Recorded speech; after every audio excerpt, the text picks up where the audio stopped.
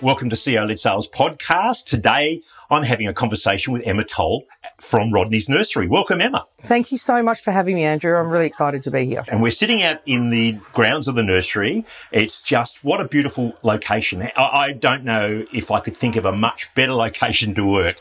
Plants, happy people, running water, a great cafe.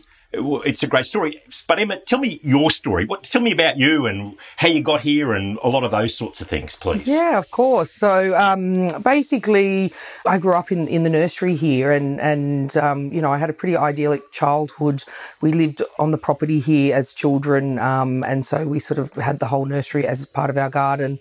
And you know, as I've gotten older, you know, I moved away, but I've come back into the nursery and the cafe sort of in the last 15 years or 20 years. And now actually my family live here on the property, my children, my husband. And so my kids are kind of having that same childhood that we were brought up with, except they now have a cafe. We never had a cafe when we were young. How nice. So they now have a cafe that they can come and, you know, order food on a Saturday and Sunday. They come down and have breakfast and, you know, have a lovely time ordering ice chocolates when I'm not looking and all sorts of things. So, yeah, so it's a pretty lovely lifestyle and, you know, we feel very fortunate that we get to live it every day. Yeah. Yes, it's wonderful. And the thing about Rodney's is it's a Canberra institution. Yes. It's been here 50 years. Your father started it.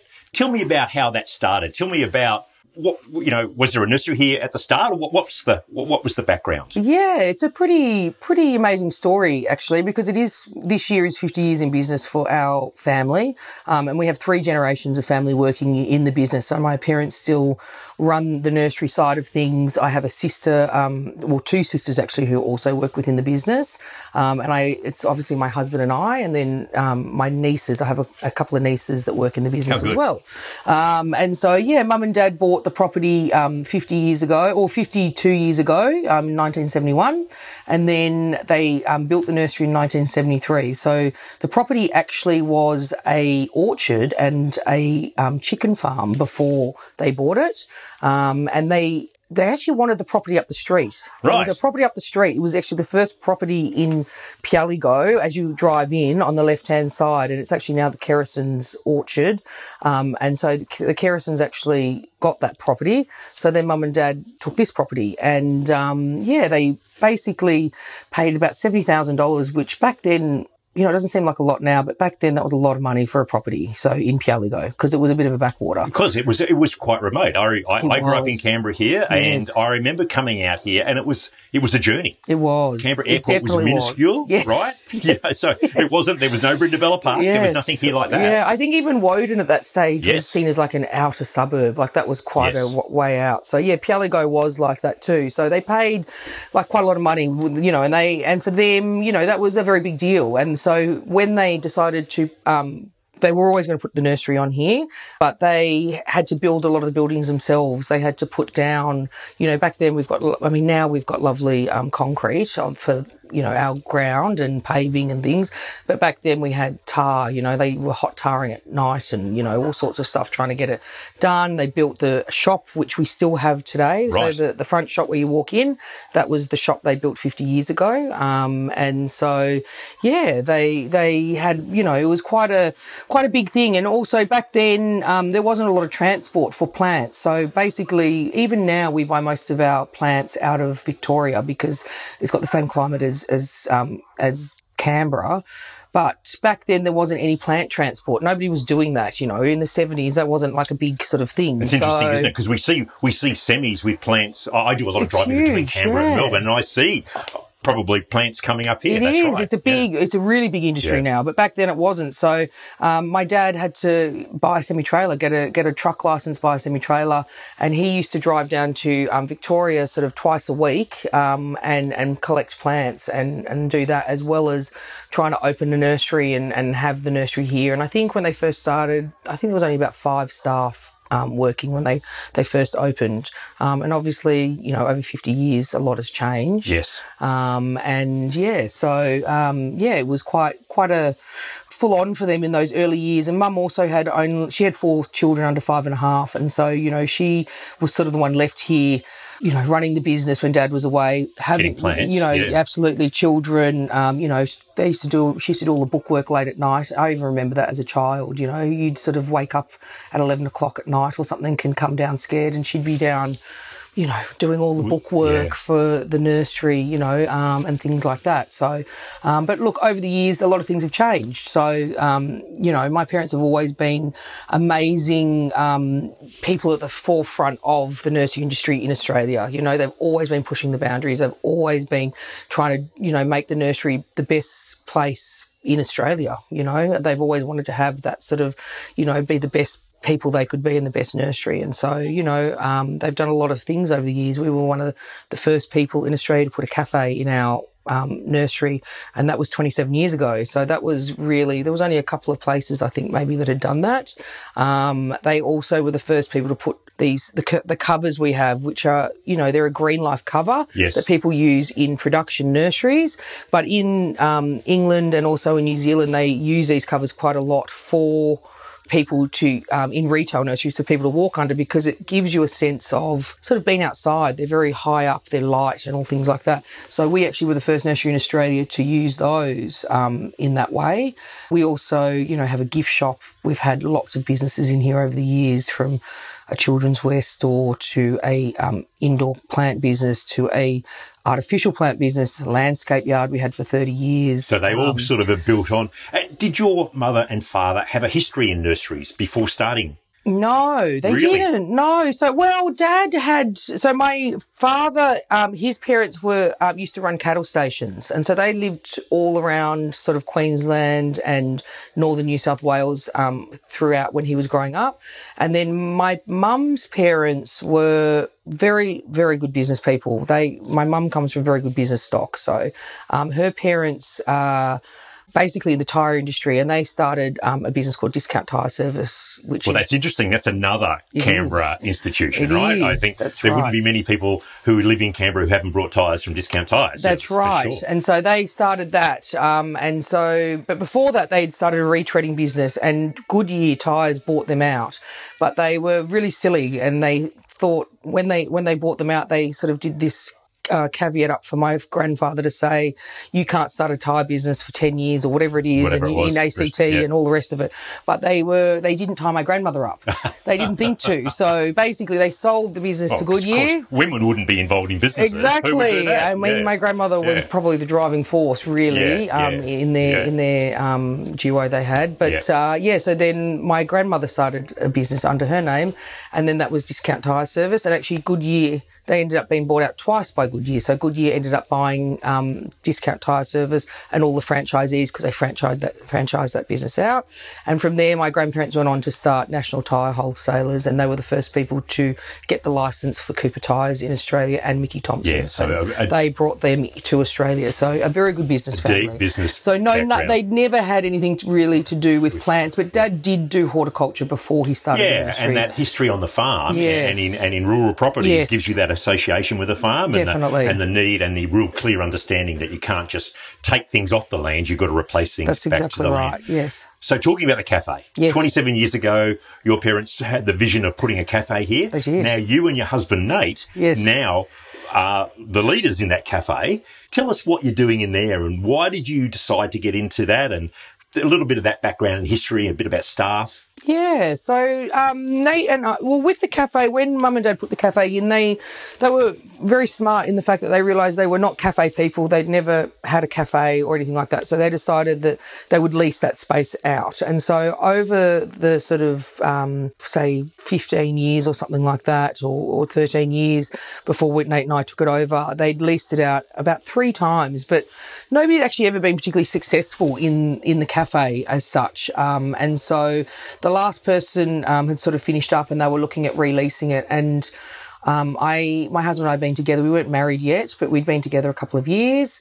And he was a chef and, and had worked all around the place and actually had a really fantastic job. He was executive chef up at Parliament House. Oh, okay. And so he had a very good job and was being paid very, very well. Yes. But, when the lease came up, we thought, maybe we could do that, and sort of have our own little business within the business.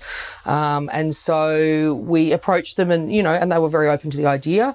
And so Nate and I, basically took on the cafe. But when we first started, Nate, because he was getting paid so well, I said to him, you can't leave your job at the house. Like, you're getting paid so well. No one's going to put food on the table. Yeah, exactly. You need to keep that job and I'll start running the cafe side of things. And like on weekends, because Parliament House was not weekends, I said on weekends you can come work in the cafe and all the rest of it.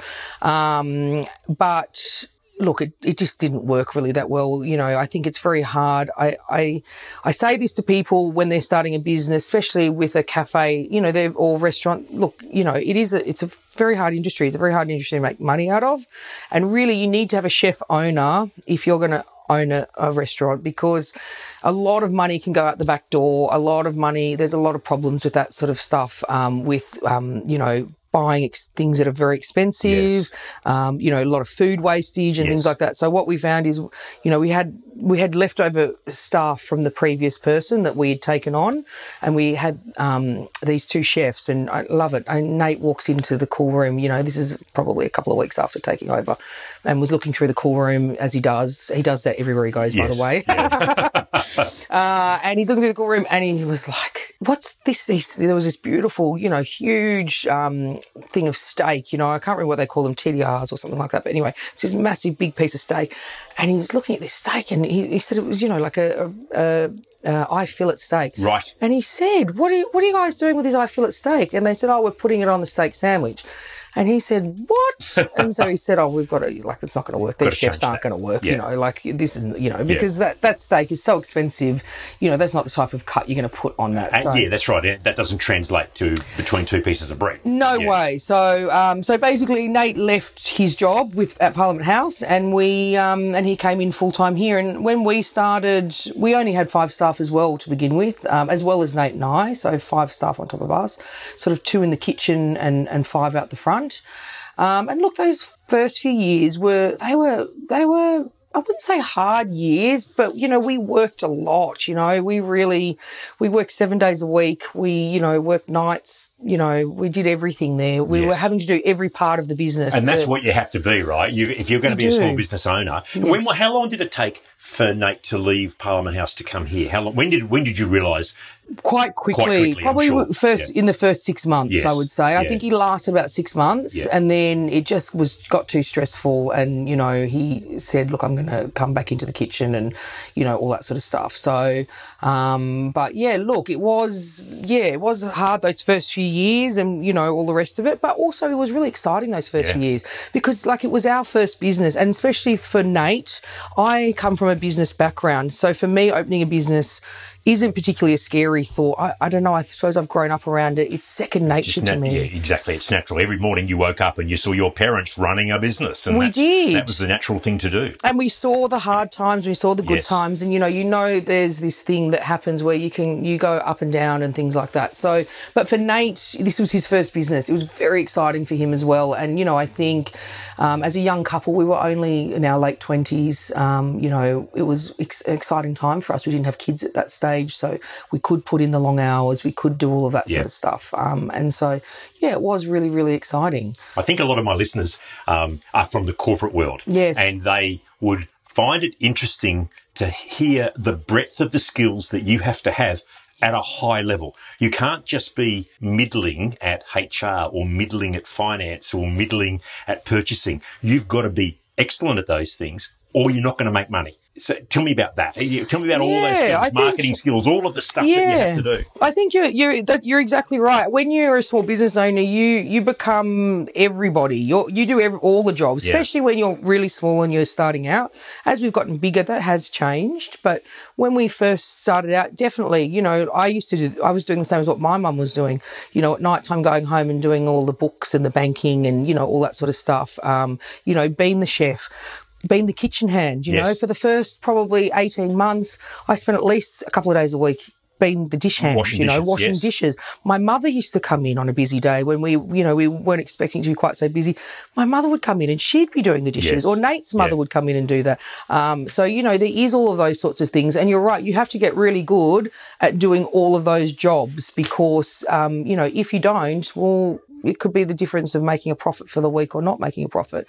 And, in the restaurant industry in general, the wages are very high. So, because it is, labour intensive, you need to have a high number of staff to be able to get the food out quickly, get the coffees out quickly, serve people, all of that stuff. So, that's a conscious thing for a lot of restaurant owners is that wage thing is, if your wages go above a certain amount, you're not going to make profit that week. So that is really important. So for us, that's always been a big thing too. And that's a really interesting position to have a conversation about because my podcast is called CEO-Led Sales. And it may, again, be funny for people to listen to this and go, well, why is Andrew interviewing Emma Toll from Rodney's Nursery Cafe?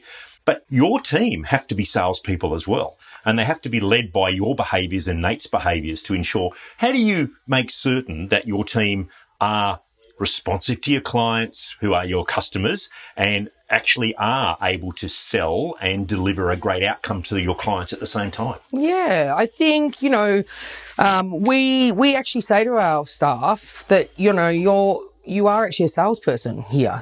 This is actually a sales job as well. And that can be quite shocking to, especially younger staff coming in because they're thinking, well, hold on, I'm coming here as a waitress. And it's like, yes, you are coming as a waitress, but that also entails being a good salesperson because, we are a cafe, so we're not a high-end restaurant where we're serving, things for a premium price. Yes. And, selling lots of wine and alcohol. We do have a liquor license, which I can talk to you about later, but that's changed our business a lot too, our profit and things by doing that.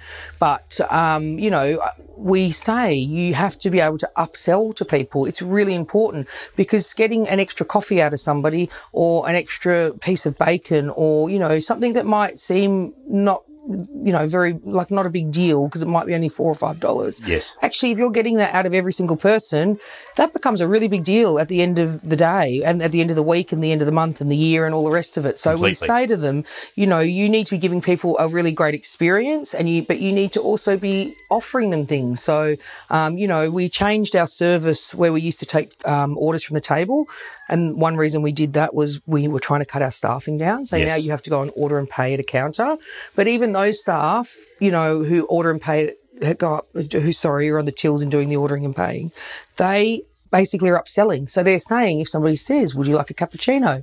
It's like, would you like that in a cup or a mug? And, 90% of the time people will say, oh, I'll have it in a mug. Yes. But if you don't ask, you're just going to put it as a cup. Or, if you're getting a burger, would you like the bacon on there? There's an extra $4 on the meal. So, it is really important. And we do sort of tell the staff that. And even when staff are clearing tables, it's like, clear the tables, let them know there's beautiful cakes inside. If they want to go and have a look at the cakes, they can go up and order something. Yeah, and it's the right thing to do because it's enabling your clients to have a better choice, to have a better decision. Yes.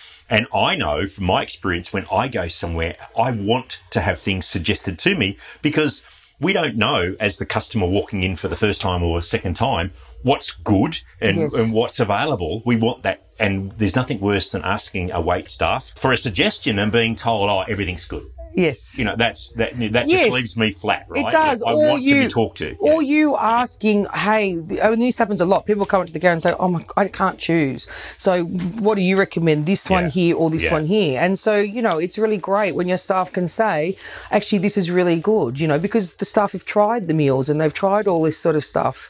So, yes, I think it makes a big, difference when you can, when you train your staff to be salespeople and to offer those extra things. So. That's really interesting. But your staffing numbers have grown over the time, right? You've now got a large staff, 45, I think. Yeah. So we're seasonal as well. Yes. So basically, we have around about 15 to 18 full-time staff within the cafe. So that's our core group.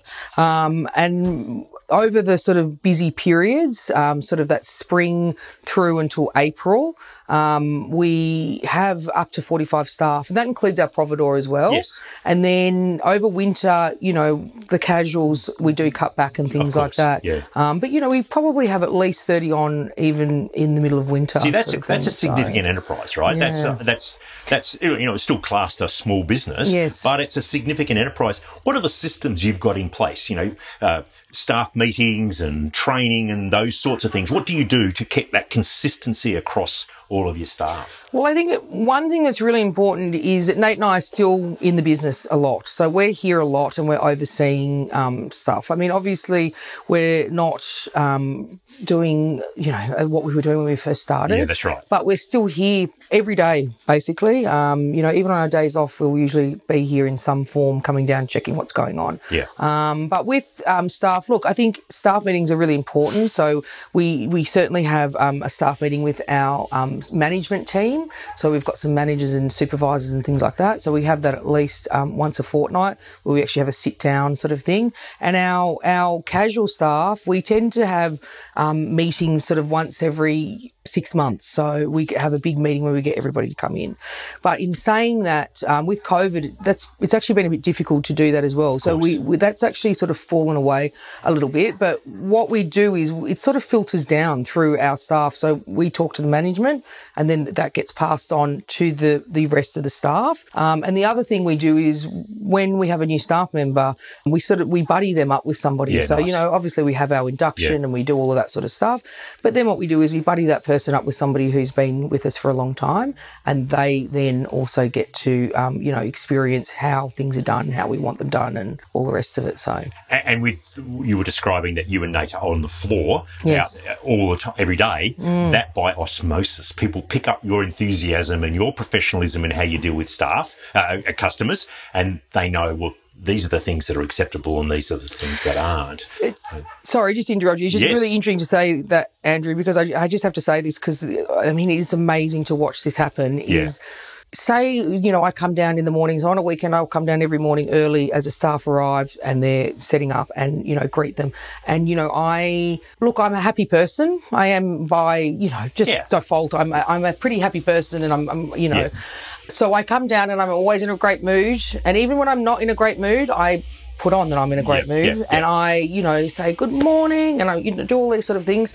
And, it filters to the staff. And can I tell you, if I come down in a bit of a flat mood, or a bit funny, or a bit like, oh, morning, that filters. And actually that is how the day progresses. So from there. How That's we start the day is then how it flows on to the staff. Yeah. And the same with the managers, really important. The managers know they have to come in happy, excited for the day, saying it's going to be a great day, this is what's happening and all the rest of it. And that starts our day in a great frame.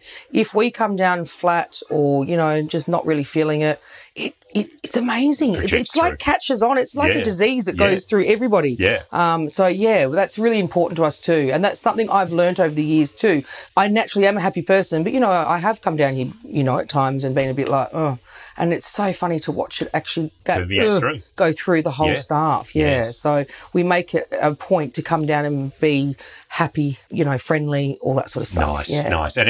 And as a customer, yes, I pick that up very often. You walk into a place and if you feel that staff are timid or concerned or always looking around, that their leadership is probably doing most of that as an issue for them. Oh, I think so too, yeah. You mentioned earlier on the good times and the bad times. And, of course, on most people's minds, COVID is really fresh in our memory. And COVID really affected hospitality businesses where they relied upon people coming and sitting at their tables, buying, paying, leaving, coming back again. That changed everything.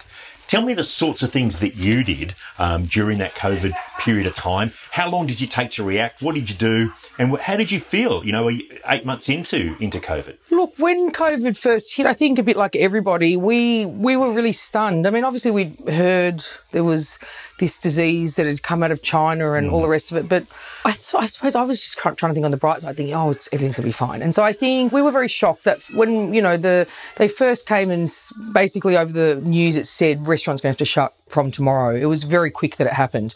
And look, my husband and I kind of went into a bit of a spin. We did, you know, and we thought, oh my God, what are we going to do? Like, what's happening? And, I think the uncertainty was very unsettling. And so we sort of went into a bit of a freak out mode. And so I think we're very lucky though, because we do have a family business, and we have, my parents are within the business, and they've had 50 years of ups and downs and all the rest of it. And I want to talk about that later on. Yes. So I think they were really great, because we sort of said, we're going to have to close and we're not going to be able to do anything, and, that's just the way it is. And anyway, I love it. My dad sort of gave us a couple of days. He sort of let us have a bit of a sulk for a couple of days, and then he sort of called me and said, could you and Nate come and see us? And so we said, okay. And I thought, what's going on here? And anyway, he was fantastic. He said, what are you doing? He said, this isn't like you guys. You guys are go-getters. You guys are problem solvers. This is happening, but you need to think of it in a different way. And so he said, maybe you need to look at doing takeout food or whatever it is. And so we sort of thought, okay. He said, you're not going to just sit around and do nothing, are you? And I said, well, no, I suppose we're not. And so we did. The nursery got very busy over that period, because obviously people were told to stay home, and people started beautifying their homes and wanting to be at home. So the nursery actually became extremely busy over that period. And so we actually wheeled out a fridge into the main shop of the nursery, right near the counters there.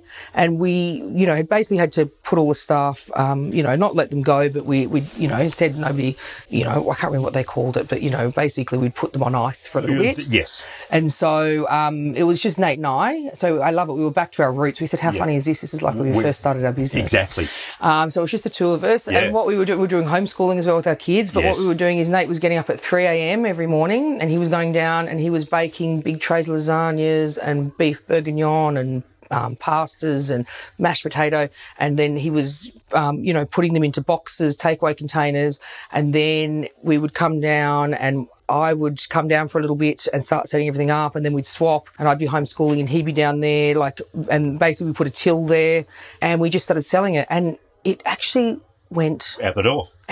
We couldn't keep up. Yes. And so then we actually had to get a couple of chefs back in. Right. Because we couldn't actually keep up with it. And so then we got a couple of staff to come back and start helping out doing those things. And it was amazing. And what we had too, I think we were very lucky, because we have built a community here at the nursery. We had a lot of people who said, we just don't want you guys, we want you guys to come out of this. We don't want you to go broke, or we don't want, so we had a lot of community support of people coming out and buying those meals, because they said, we want you to reopen, we want this, we love coming here. So we were very lucky in that way too. So, and then from there we were able to reopen.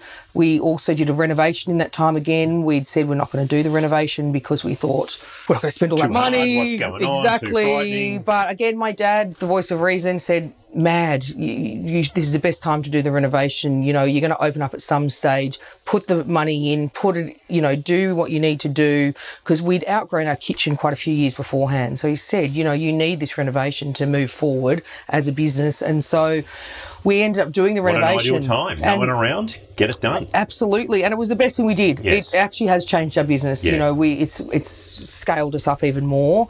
And we did reopen ready to go when, we could open, and, with this brand new business, and everybody wanted to come out here and check it out and be in this space. Totally. So, yeah. And a few really interesting things that you mentioned, your customers wanted to support you, but unless you had gone out and done something that enabled them to support you, that wouldn't have occurred. And so it was your thinking that said, how can we go about doing it? And you mentioned luck. So I don't actually think it's luck. Everything you've said to me so far is not luck. You planned this and you worked really hard to get it. And also, right back at the roots of starting the cafe, where you did have your sleeves rolled up doing every job, that was just what you had to reinstigate here. It was just what you had to do. And then by you doing the renovations, you passed on that goodwill, because your customers were buying your food. You had the confidence to do the renovation. So some builder got the work to do as well. So it's a really nice flow-on effect there. Oh, it's a nice way of looking at it. Well, you look at that, right? Yeah, so those things. So, this will get it. That's good. Let me get I'm normally not bad for a question. I had a question in my head, but So around business planning, we talk about COVID, we talk about pivoting. I don't like that word, but people talk about pivoting.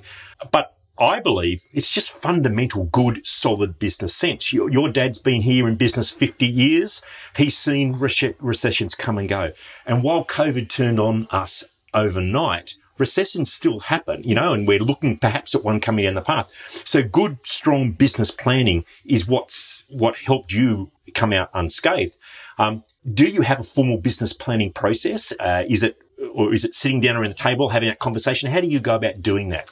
Well, yes, we do business planning and things like that. I think once you've been in business a long time and you have an established business, obviously it's easier to do those sorts of things because we have a lot of stuff in place. We have a lot of people that come here anyway, but every year we set an agenda of things we want to do for that year. And, whether it is something small, like we basically do an Easter hunt here every year, which actually probably isn't that small. We get about 250 kids that come to it and all their parents. Small. I know. Right. Yeah. And it's in the nursery. Lots of chocolate. But, there's the planning for all of that sort of stuff. Yeah. And so that sort of happens every year. So that's an easy thing to do because we kind of know how that works. Yeah. But we also do have, larger plans that we do. So like the cafe renovation, that actually, before we did it, it was actually supposed to happen the year before, but it was going to run into our spring period, which is our really busy time. We make our money in that period. So we decided not to do it and to wait till the following year. So, things like that we do have in the planning. Every year we try and kind of do something quite big or have, something that we're looking forward to doing and adding on and things like that. So, yes, and we usually have meetings, and that's within the family. So we first have a family meeting. So that would include my sisters, my mum and dad, and my husband and I.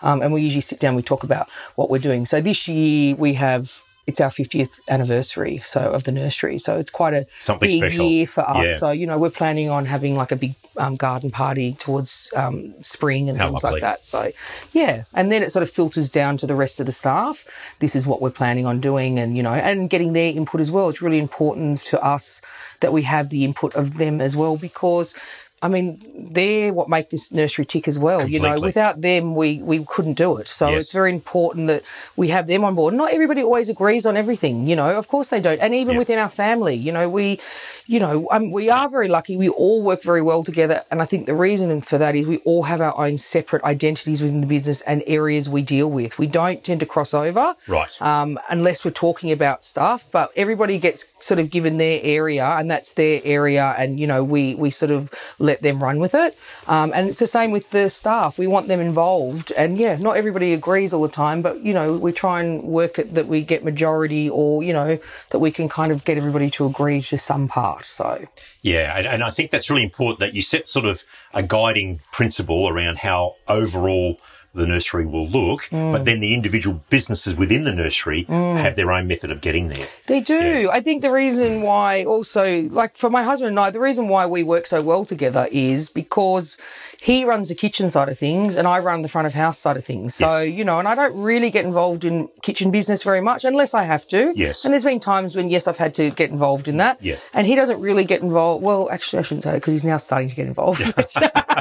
And I hear he got some really positive feedback. He did. In serving, I think, a week ago. Tell me about that. Well, because he's trying to get out of the kitchen a little bit. Okay. He's been a chef for 28 years, which is crazy because I don't think of him as being that old. But he's been a chef since he was 17. Right. And so, he's decided he wants to step out of the kitchen a bit more. Not full time, so he's still in there a couple of days a week. But he started to sort of get on the floor a little bit more and things like that. And so, we had a customer the other day who thought our manager was away. So she thought Nate, my husband, was the new manager. And so she sent an email in basically saying, I just wanted to let you know, like I come in all the time. I love Rodney's. I've been coming for years. And I thought it was going to be a complaint because, a lot of emails you get and I thought, what's going to happen here? But actually she said, and I just wanted to say I got served on Saturday by the new manager. He was fantastic. I had the best customer experience, probably the best I've had in, a couple of years and, all the rest of it. So, he was really chuffed with that. He would have been. Oh, he was. How good. He actually thought I was pranking him. Yeah. And I said, no, it's a real email. And he said, oh, wow. So, no, it is really good. And look, he's a very people person, Nate. Yeah. So he is really fantastic on the floor as well. And, so it is really good, yes. Speaking of customers, 50 years in business, have there been any special customers that have come in here? Any politicians, royals, what's going on there? There has actually. We've had quite a few people. Let me just have a think. So we had the Prime Minister. We had Kevin Rudd. It was when he was Prime Minister. Yes. And his wife and all of their sort of entourage. They had a lot of entourage. Yeah. So they sort of had like lunch, but they also had a wander in the nursery. We've had Hamish Blake, the comedian, and his wife. Okay. They came in, Zoe Foster Blake. They came in for breakfast with some friends. We've Mark Webber, actually. So the Formula One driver. Over from Queanbeyan. Yeah. When he was in Formula One still, he used to come back sometimes, and so his family would come over here. So I've met him a few times. He's actually the loveliest guy. Very pleasant. And very slim. Okay. Like, I was so shocked by how slim he is. I suppose they have to be to fit into the car. And not carry any excess weight. Yeah. We used to have Sir William Dean, who used to be the Governor General. Right. He used to come in very regularly, actually. Yes. So we've had quite a lot of people. Actually, we had one of the best customers we've had in, one of the best guests we've had come in, which was really exciting. And it was actually very exciting for my father. Right. I won't mention any names, but basically he's a trucking magnate. Okay. And nice. He came in, and anyway, he'd been wandering around the nursery. Nobody sort of recognised who he was, and he was sort of just a customer. And then he came to the front shop and said, is the owner of the business here? And one of the shop staff said, I think he is. I'll just, have a call. And so called over to the office where Dad was and said, there's so-and-so, there's a man by the name of so-and-so here to see you. And Dad thought, that's so weird. Like, the only person I know by that name is, this guy, this famous guy, this billionaire. Yeah. So he said, it wouldn't be him. So anyway, he said, I'll be over in just a minute. So he comes over, and anyway, he walks straight into this fellow, billionaire. Yeah. And, he said, hi, I'm Rodney. And anyway, this customer said, I had to meet the owner of this nursery. I just wanted to let you know, I think this place is absolutely magical and amazing. And I wanted to congratulate the, owner of the business on what a great job he's done. The customer said, I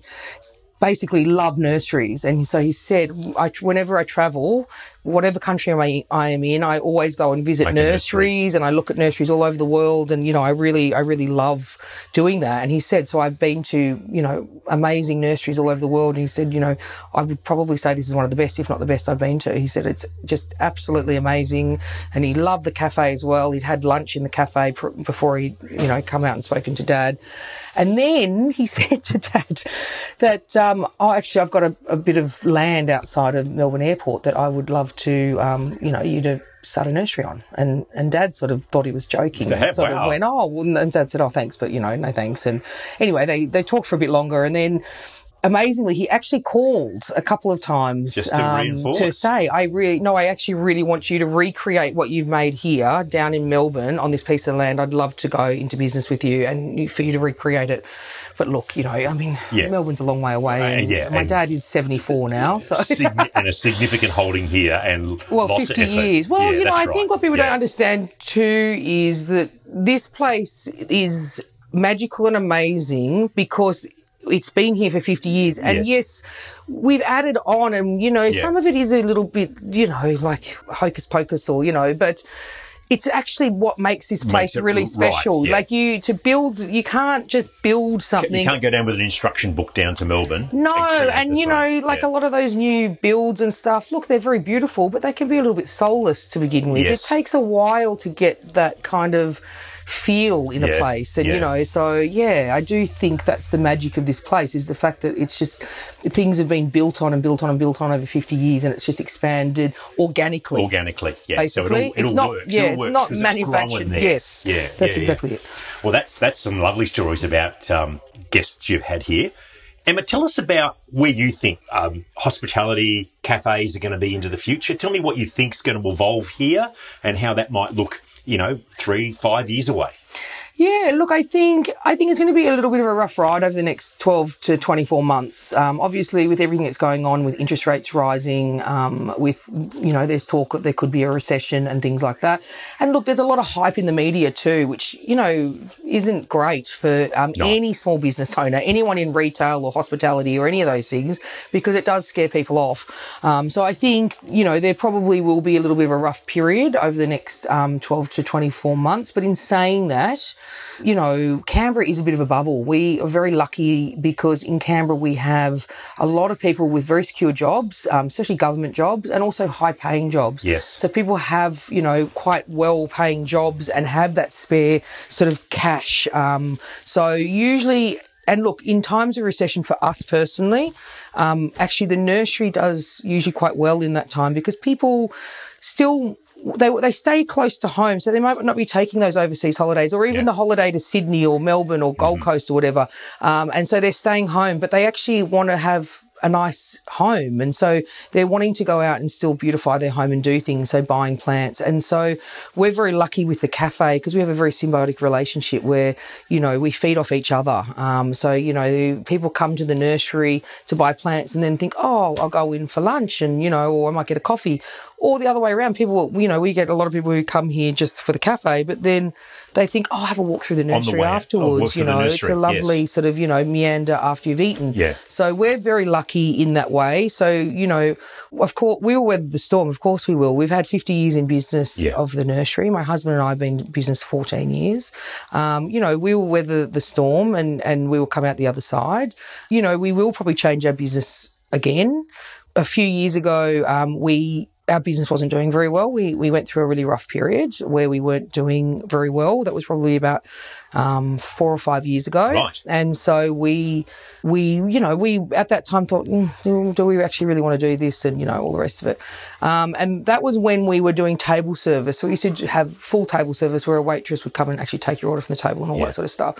We actually, a friend of mine had a business coach who she said, you should talk to this guy. And so we spoke to this guy and, we got on really well with him. And, I think when you have a business coach, you have to kind of have a good relationship and you have to get along with them and, because otherwise it doesn't really work. And look, he was not really in the hospitality. Well, sorry, I shouldn't say that. He was a little bit more in the fast food side of things. Right. But, and an accountant by trade. But we got on very well with him and he was fantastic. I mean, they were all our ideas, but I was really against, my husband wanted to do order and pay at the counter. And because we'd never done it like that, I just didn't want to do that. I had put my head in the sand. I did and thought, I don't want to do that. That's not how we've done it. And, I wasn't thinking properly. And so it was really good getting somebody else in who was impartial, who was just looking at the business and trying to save money and saying, this is what we can do. And he said, you're mad. Like that, of course you should do that. And you can still be personal and it's still a beautiful space and all this stuff. So, we did do that because our wages were sky high. Yes. Basically we were losing money from our wage costs. Yeah. And that was the only place, but it was huge. Yeah. And so by doing that, we managed to be able to bring our wages down by about 15%. So that's huge. That's a big... And that changed our business. And do you know what? I love it. I actually love the business the way it is now too. It is, it's not that big a deal. Even though in my head I thought this is going to ruin our business as well and this is terrible. But actually, no, it was really good. And, and then since then, the whole the QR codes on the table have come out and I said, no, I'm not doing that. Definitely not. But in saying that, we're now actually thinking about not maybe doing it on all the tables, but we're a very large cafe for people who don't know. We can seat about 250 people. Yeah, it's huge. When we walk through the cafe to get to where we are speaking now, I was surprised. Yes. So we can seat about 250 people at any one time. And so we have an area which is a playground area where a lot of, families go.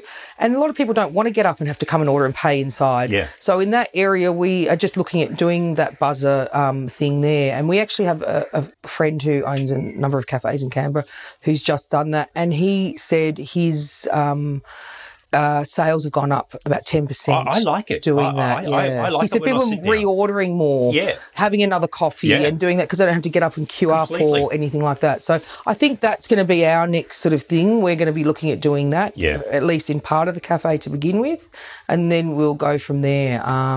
But look, we are always pushing forward too. We have plans. We'd love to put a function centre on here at some stage. We've got a lot of sort of ideas of what we want to do. So, you just sort of have to watch this space. And I'm going to look forward to that. Yes. Emma Toll, thank you very much. What a great conversation we've had today. A new conversation for me, and I think it's been very, very rewarding for our listeners. And thank you very much. Oh, thank you so much for having me, Andrew. I really, really enjoyed it. Thank you. Wonderful. Thank you.